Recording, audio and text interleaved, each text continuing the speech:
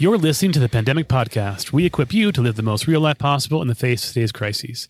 My name is Matt Botker, and I'm joined with my two good friends who are all back. Dr. Stephen Kissler, an epidemiologist at the Harvard School of Public Health, and Dr. Mark Kissler, who's a doctor at the University of Colorado Hospital.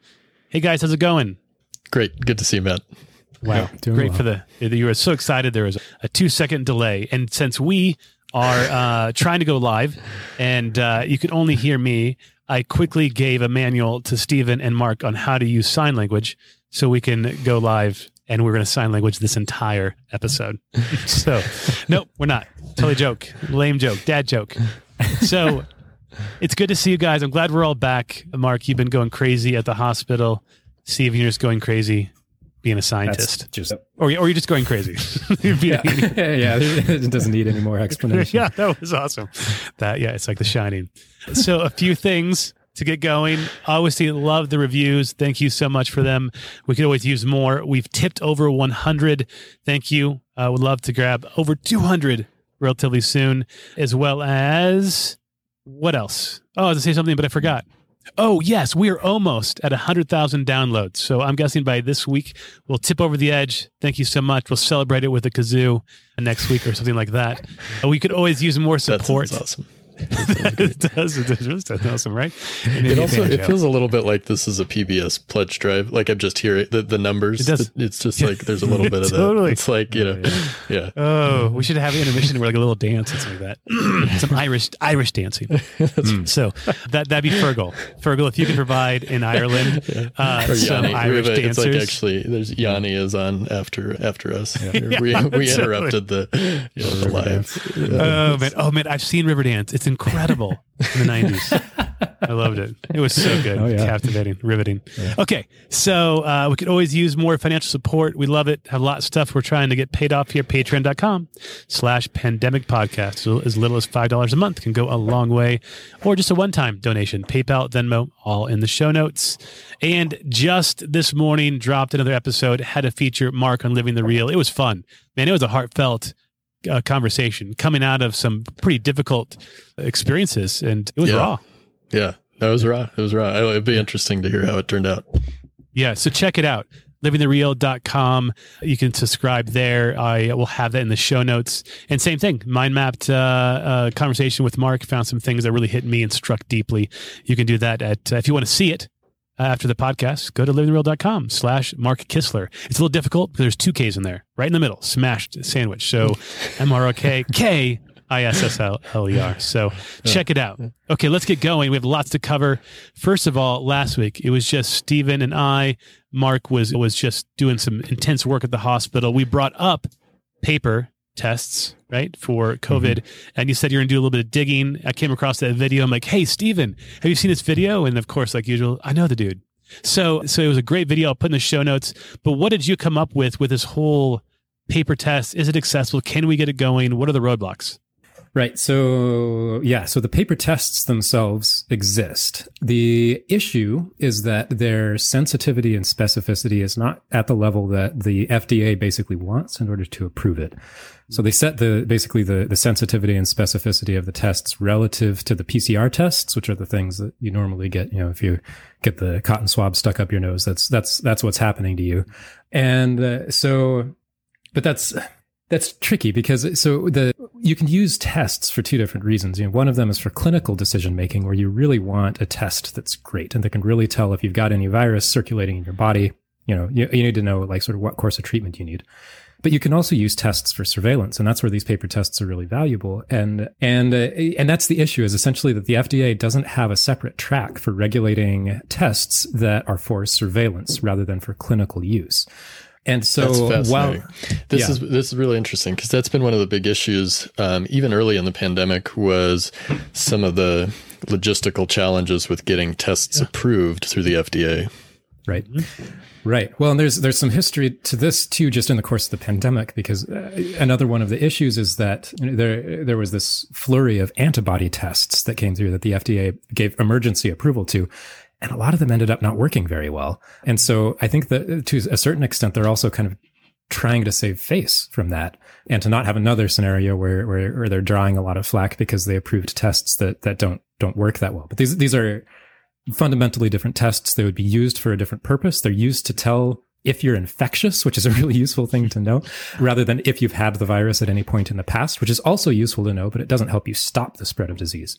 So, you can talk to Ali. I've for the past week, at various intervals, I've just been pacing around our living room, like talking about, like, what can we do about this? Yeah. Because I think it's so important. I mean, this is really probably one of the things that I think is most likely to have a direct and immediate impact on reducing the spread of COVID. Like it's there, we have the technology, and it's really about sort of the regulation at this point.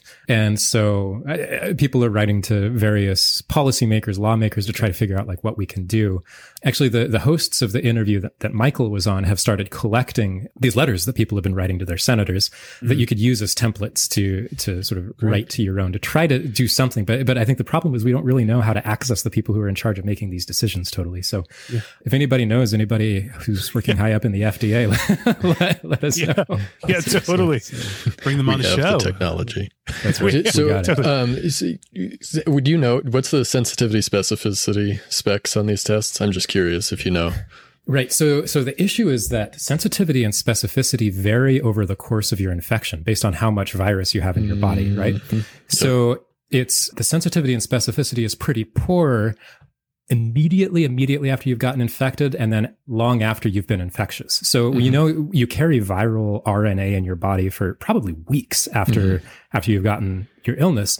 And sensitivity and specificity are often measured based on that long tail after you're no longer infectious. But the tests are very sensitive and specific when you're in the period where you're cranking out virus, which is when you want to know when you're infected anyway, because that lets you determine. So that's incidentally, the issue. I mean, there's no different. Even the tests, the PCR tests are more sensitive and specific. They have a higher, reliability when you have more viral RNA circulating. So the same thing. And, we've in the hospital, we use, if we have a high concern that somebody is infected and they test negative with the initial PCR, we try to get a lower respiratory tract sample, like a sputum sample, because the yield of that is a little bit higher, so it's harder to get. And so same principle applies, that, and it's kind of an interaction between what your pretest probability is and then these testing characteristics that gives you a sense after the test about whether or not you're infected. Yep, exactly. So what I mean, this is mind-boggling to me. I mean, the FDA, I'm pretty sure whoever they are, I'm sure they listen to things, and they're not just in this bunker by themselves making up decisions. I feel like this is all over the place. So it's mind-boggling to me that something hasn't been already even publicly announced from either the White House or someplace that this is a real possible hope that we're even looking into, which I don't even think I hear that, which is just like, why is there so many roadblocks to having scientists and to policymakers to quick iterate on something that's, and I guess is it just fear based? So you don't have all the answers. That it was crap. We really screwed up with the antibodies. Let's make sure we get this right. I get that, but at the same time, when so many people are kind of growing almost exponentially like the virus, clamoring for this opportunity, why isn't this being part of? I think that this comes down to some extent to the difference between thinking clinically and thinking from the public health perspective in a way. And the FDA really was developed to foster and to regulate clinical medicine to sort of, and I think it's really interesting because a lot of times clinical medicine and public health go hand in hand, but there are times when they diverge or differ to some extent, or the emphases differ. And so the benchmarks that you use to measure the effectiveness of something in a clinical setting are just not necessarily the ones that are relevant in public health. And I think that turns out to be just like that's a really large gap. If you're really used to making decisions based on their clinical efficacy, it's just really hard to start thinking in terms of populations, in terms of reducing spread, in terms of allowing a lot of imprecision for the sake of the greater good. And I think it actually probably just has a lot to do with habits of thought and with traditions in these institutions that are deeply, deeply ingrained. So, I think there's a lot there. I mean, I feel there's like two things. I feel like this pandemic is just going to expose so many opportunities for growth. Just like you said early on, Mark, with the CDC and the over rigid, just legislative or just the regulations that prevented for us to iterate quickly. And then, of course, there was some moving around and changing and modifying and giving exceptions to bring things out quickly a little late to the game. I'm guessing we're at this other roadblock. It's another area by which we were being revealed the same problem, different manifestation of this, which is just, okay, great opportunity. And I'm just like, I don't know. I'm just mind boggled that we haven't done anything to move it forward. I had another thought. I totally forgot about it. I'll bring it back in a second. It was really good too. But I'm just speechless. I'm really speechless. Yeah. Oh yeah. I think the thing is, I was going to say is like, now you guys have to correct me on this one. I feel like this is like the inverse. We're talking about how clinical is so important. We're talking about the difference between anecdotal evidence and clinical, and how they work.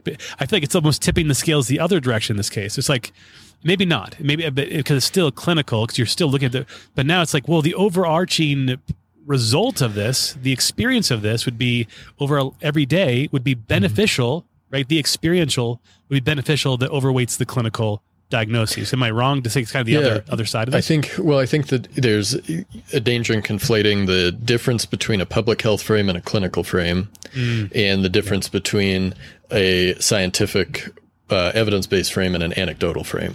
So I think those are two separate axes, because I think what we need to do are ask questions in a robust scientific way, that's evidence-based, but we may have different thresholds for acceptance of, for instance, of like sensitivity and specificity if we're using it in a public health way. Yeah. And so it's one of those things that it's, what's the question that we're asking first? And then how do we make sure that our metrics adhere to the question? How that's validity, right? Is like, does it answer the question I'm asking? And I think what Stephen's alluding to is that we're very used to asking questions about the relevance within a healthcare setting for a patient who's infected, for an individual patient. We're not very used to asking these questions from an epidemiologic frame, which is, sure, maybe the paper test isn't going to be all that useful, for you, Matt, if you're feeling sick, but it's going to be tremendously useful for these other things. And so I think that's where that comes from. Okay, great. Thanks for the update. I'm still hopeful. Anybody there who works for FDA listening to this podcast, I don't know, talk to Stephen and Mark. Get something done, please. Dear God. Stop listening to our podcast. Stop. Call Stephen right now. If his phone rings, we'll stop this episode right now. We're going to wait 5 seconds. Okay, we're moving on. Okay, so let's continue on. Blood types and coronavirus. I've been waiting for this. I'm going to bring you on, Mark, because you weren't on last time. Is there a relationship between these two, or what's going on? It looks like the last word that I saw, so there was an article from July 17th that at Mass General Hospital, which is a little local hospital down the street from Stephen. I've heard of it, Mass General. No, it's one of the preeminent hospitals in the country, and they did a study, and it looks like they didn't see a relationship between blood type and severity. There'd been some question about if blood type A was more prone to severe disease, and I think they did see some signal in this about testing, so that there were certain blood types that were more likely to test positive than those We're not, I don't see a lot of clinical utility in this, to be honest with you. And just in terms of like how I treat patients and would I take their blood count into effect? I think there's other things that probably have a much higher fidelity, you know, a high, what I call kind of a higher signal in terms of predicting disease severity than blood type. Things like certain inflammatory markers that we're looking at, and really just the clinical characteristics. You know, I think that's far more useful to me as a clinician. So it's interesting. And I think, you know, like we said, all of these studies contribute a little bit to our understanding of the disease and how it works. And some of it's going to be useful in the short term. Some of it may be just helpful in the long term. Some of it's maybe more academic interest. So great. You know, it reminded me of what you said, that this is kind of like maybe more of a marginal like result. And where you were saying there's other things, right? And kind of with that article that I wasn't going to mention, but I'm going to bring out just because it was like, it's clickbait, right? That 40% of Americans are at risk of severe, and I think that's what you're getting to. It's like the 40% is basically those people who have diabetes, high blood pressure. Right. It's just you our could country, also bad write health. an article that says, you know, the headline says 40% of U.S. adults are at risk for severe COVID-19 complications.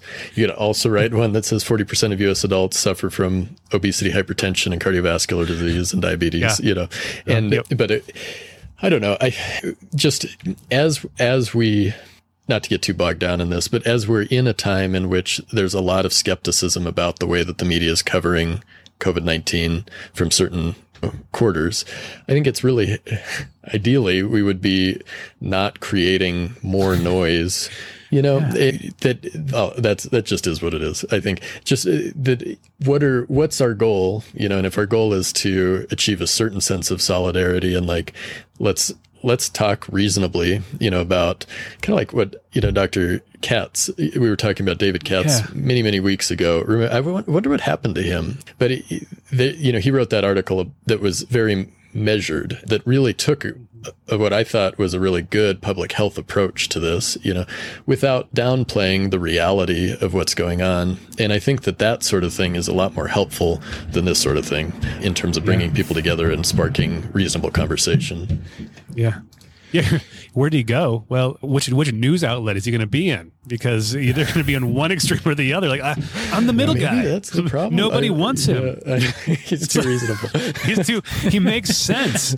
Nobody wants rationality right now. People want. Yeah. We'll have to Google it. I'm just curious if he's written anything since then. Yeah. It'd be great to follow up on him. Okay. So, vaccines. I want to throw it to you, Mark, because there's been 2 vaccines now that are, Stephen's mentioned a number of things the past couple of weeks, which have been great.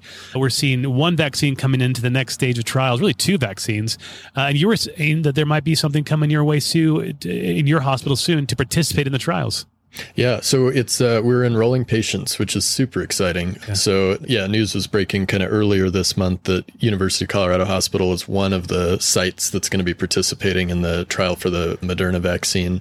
And this is the first line. So it looks like they're looking to recruit 1,000 patients. And as we talked about, clinical trials have different phases. And this is looking both at safety and efficacy. And it looks like they're going to follow patients for about a year. And so, we've had lots of concurrent clinical trials going on throughout for therapeutics, but this is, to my knowledge, the first one related to vaccine. So it's pretty cool. That's great.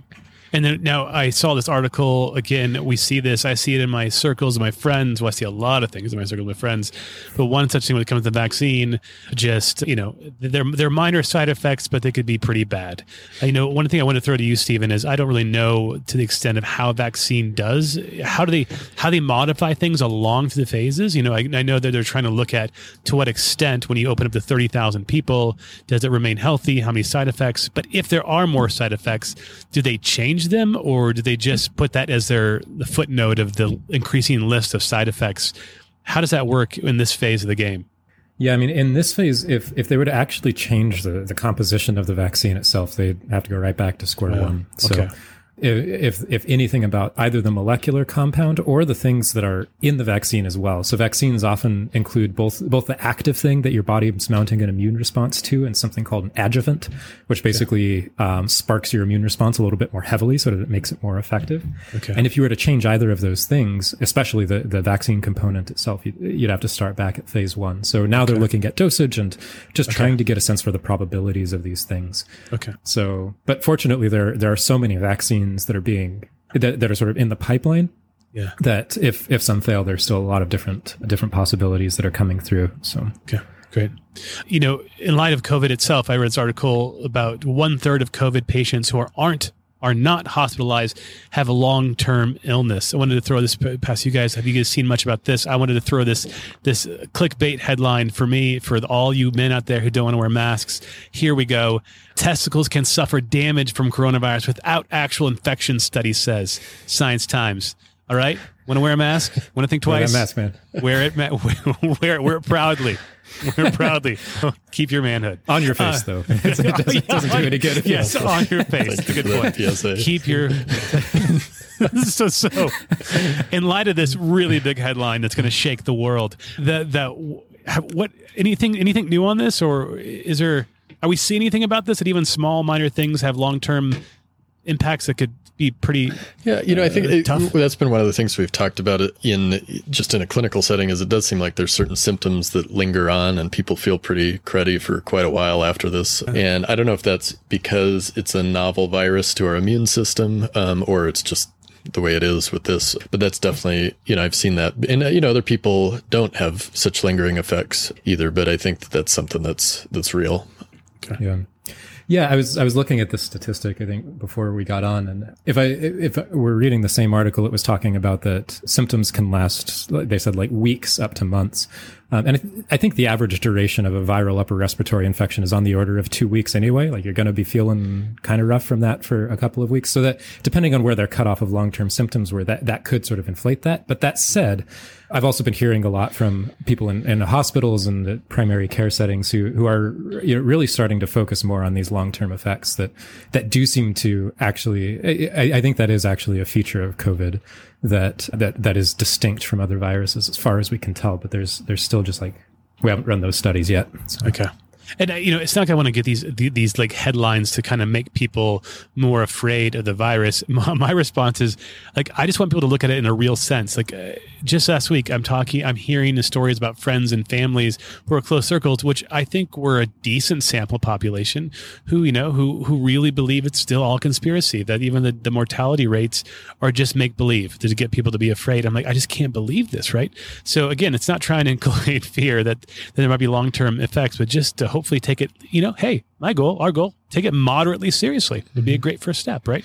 Into your protection. I found the way that fear is mobilized in conversations about coronavirus to be interesting lately. I've heard that, from a lot of spheres, and I think there's some valence to the language of like, don't be afraid and, or like be not afraid. And there's some, often that's even in kind of like religious context that that you hear that because it's just interesting to me because there's a discourse underneath that discourse about like, so the assumption there is being, what is it that, one is afraid of when, or that the other person is afraid of when you're exhorting them to be not afraid. Like there's another discourse going on there. And often there's a fear, there's a complementary fear, whether it's about governmental control or conspiracy or about other things. And so you're speaking out of one fear into another or from, and it's complicated because I really, that phrase to me personally means a lot. And I have a lot of it. I really like that. But I think that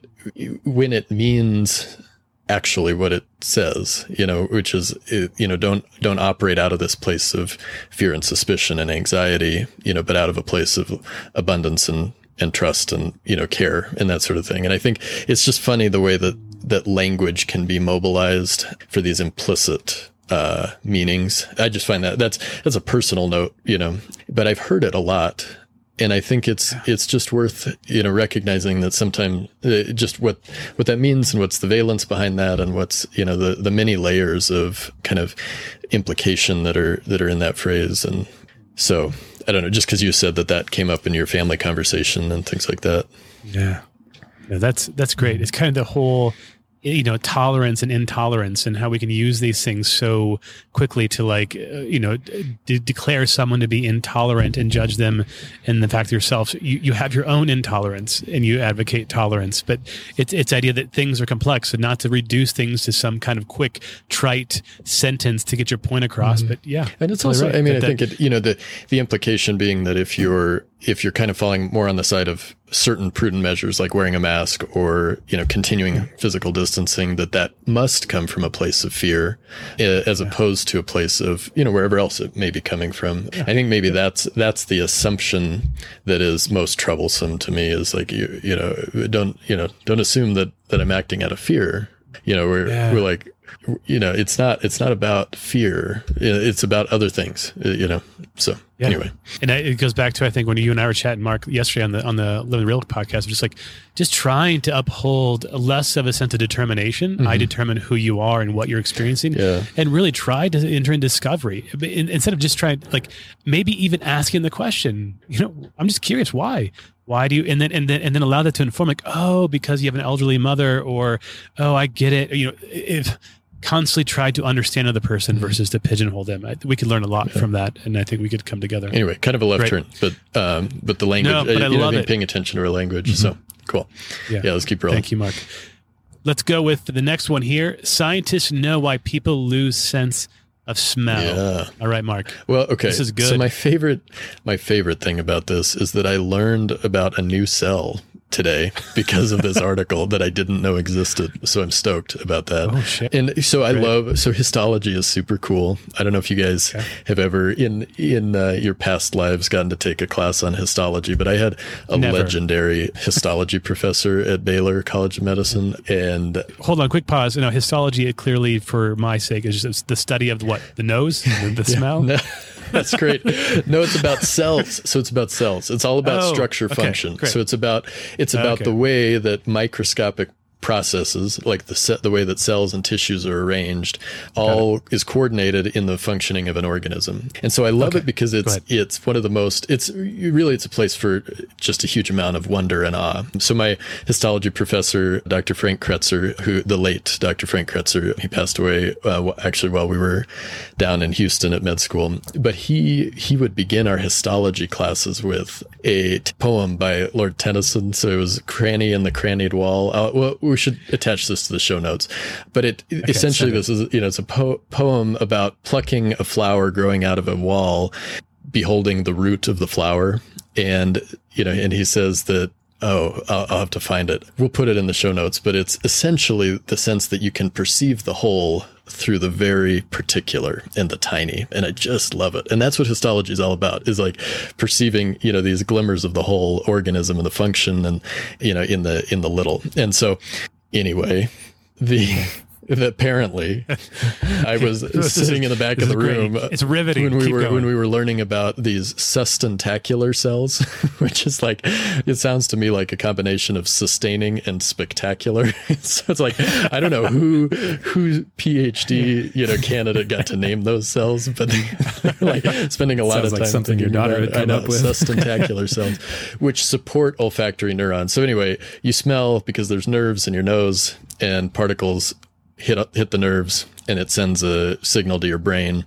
And apparently there are, as with many neuron cells, there are cells that just support those. So they serve a supporting function. It looks like coronavirus actually attacks the sustaining cells, these sustentacular cells, rather than the neurons themselves. So there'd been a question about it. Is it a there's some viruses that actually attack nerves, and it doesn't seem to be the case. It seems to be that it's these supporting cells. So interesting.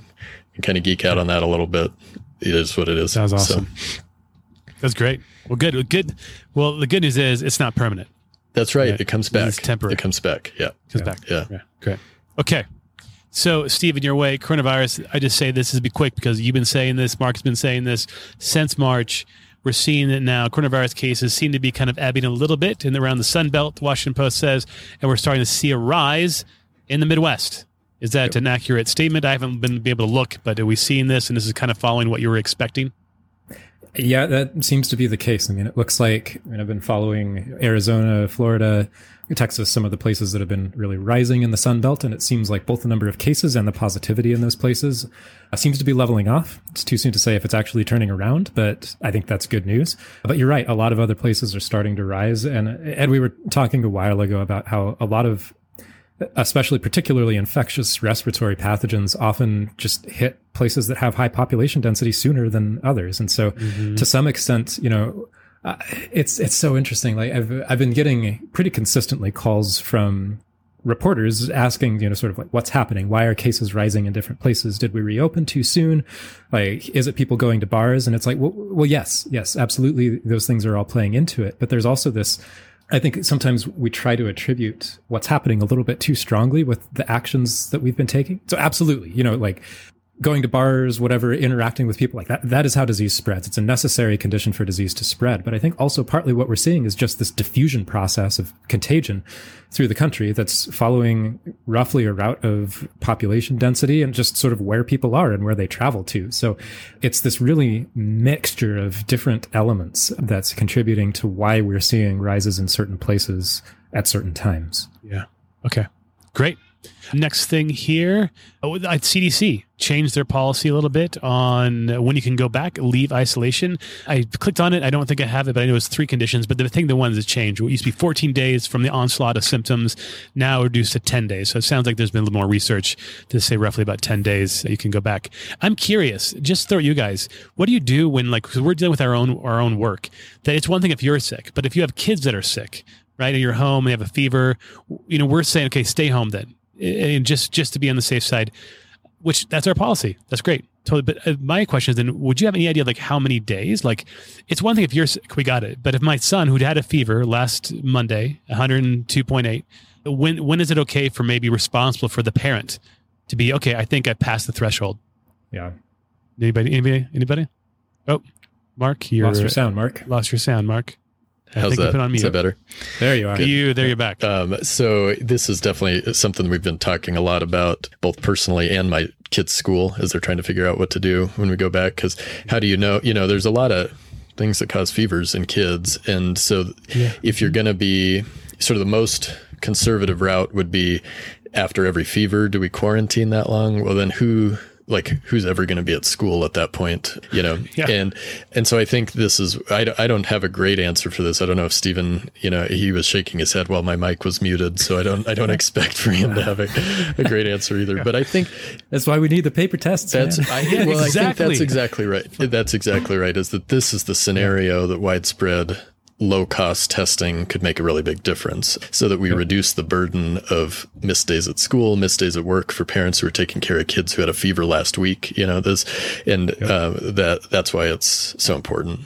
And I do think a lot of these, we've had a lot of questions about schools and stuff. And I think, Stephen, correct me if I'm wrong, but there's a thought that this is going to have to be sort of a local determination, that you're going to have to enter into conversation with the families in your institution, with the local epidemiologists who know what the prevalence is in your area, and your ability, based on your school environment, to do certain physical distancing measures that may or may not, be more or less helpful, and then kind of make a local determination about your policies, which is tough. It'd be nice to have kind of blanket guidelines for everybody, but as we've seen, this virus just has, everything, all these factors are pretty substantial in the actual spread. Yeah.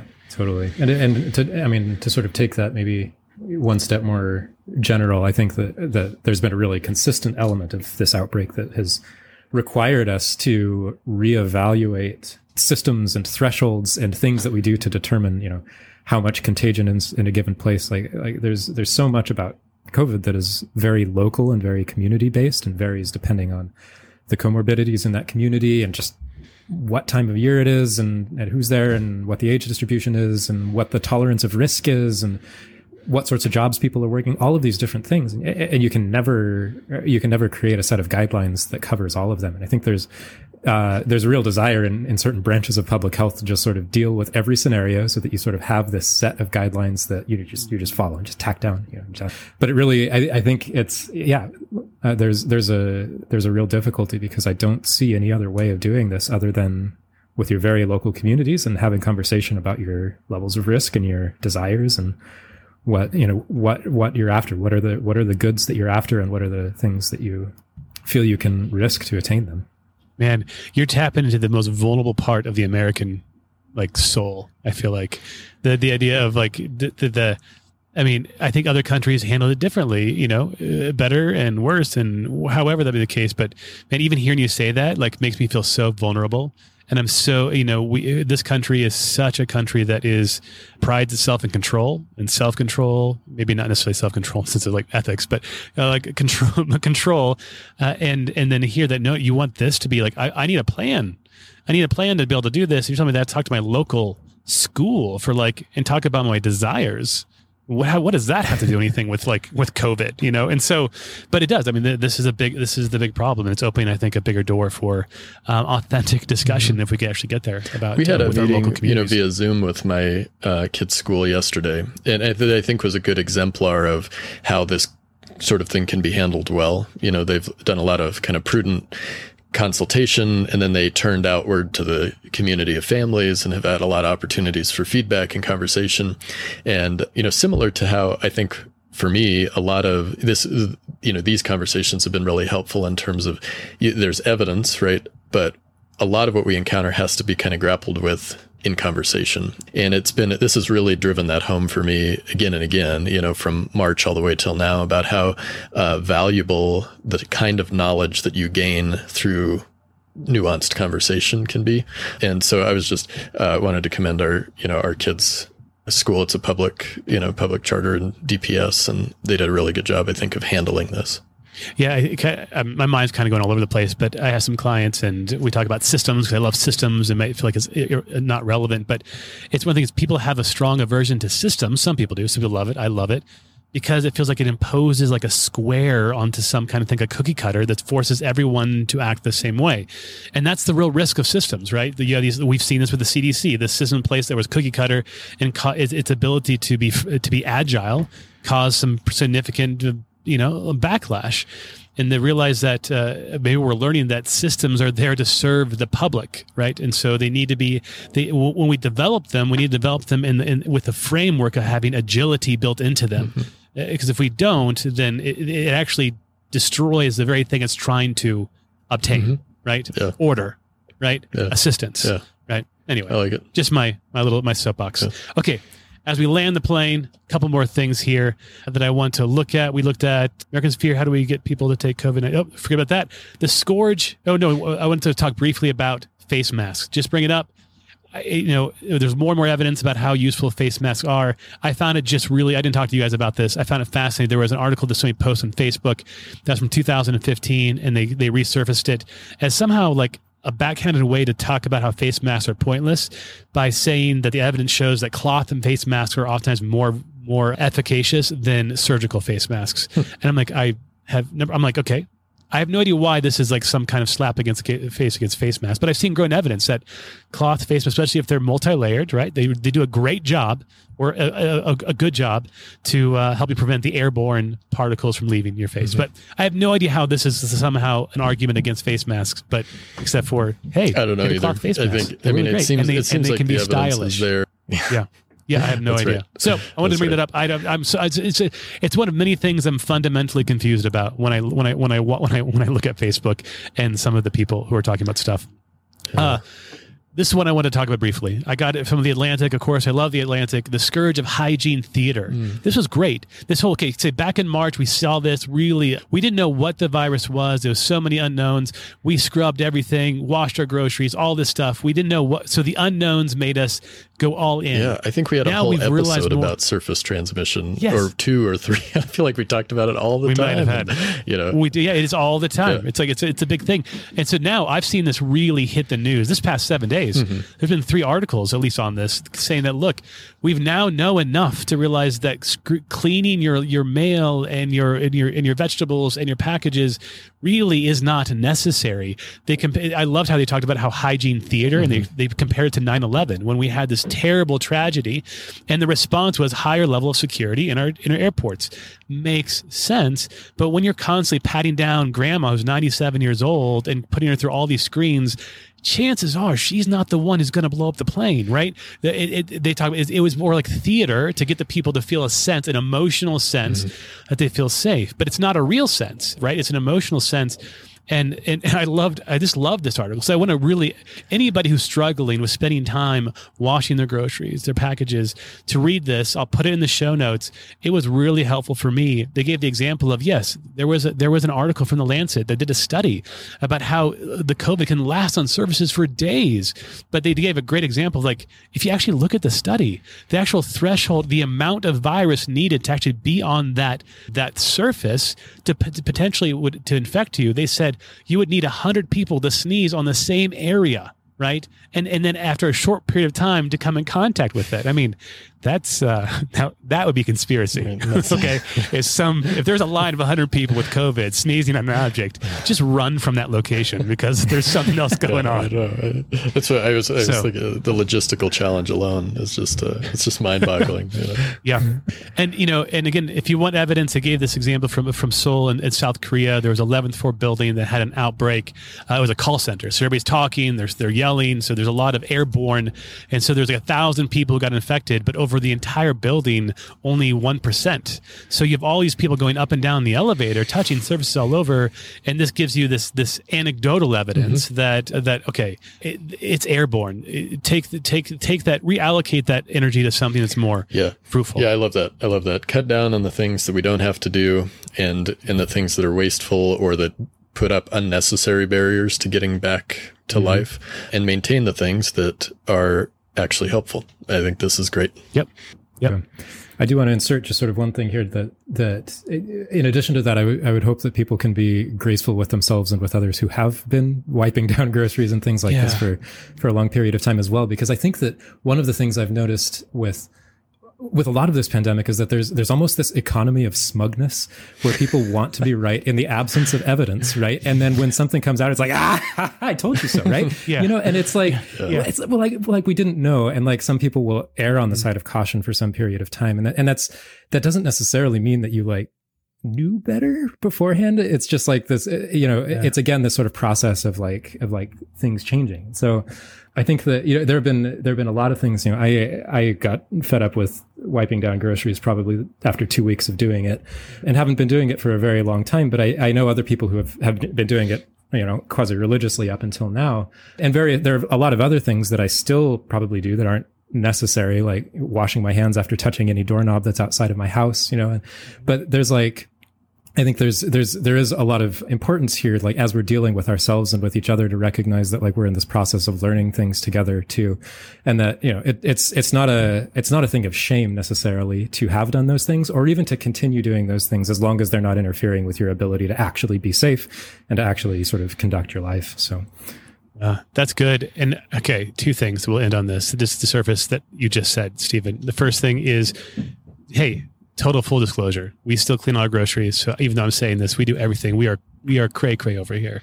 So we are scrubbing, letting mail. We'll probably continue to do that for a while. So I say this, but we're on the other end of the spectrum. Story here out of concern. So. Yeah, you are okay. You guys are like licking telephone poles. We're like trying to, like stiff arming the 2-year-old to keep him away from the cherries before it gets in the door, and like he's like climbing up the arm that's trying to, it's just like there's just no, it's just I don't know if we've ever been able to successfully do it. So we just lock our children in cages for 30 minutes and then we let them out when the groceries are sanitized. So.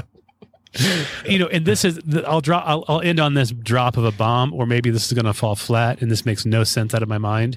But is there anything relational to the idea that here we are, people wearing masks and doing these things, and there's this like growing divergence of like, oh, you're that person, right? Because when I went to that climbing, I was the only one wearing a mask. And I think sometimes people were thinking, oh, you're that person, right?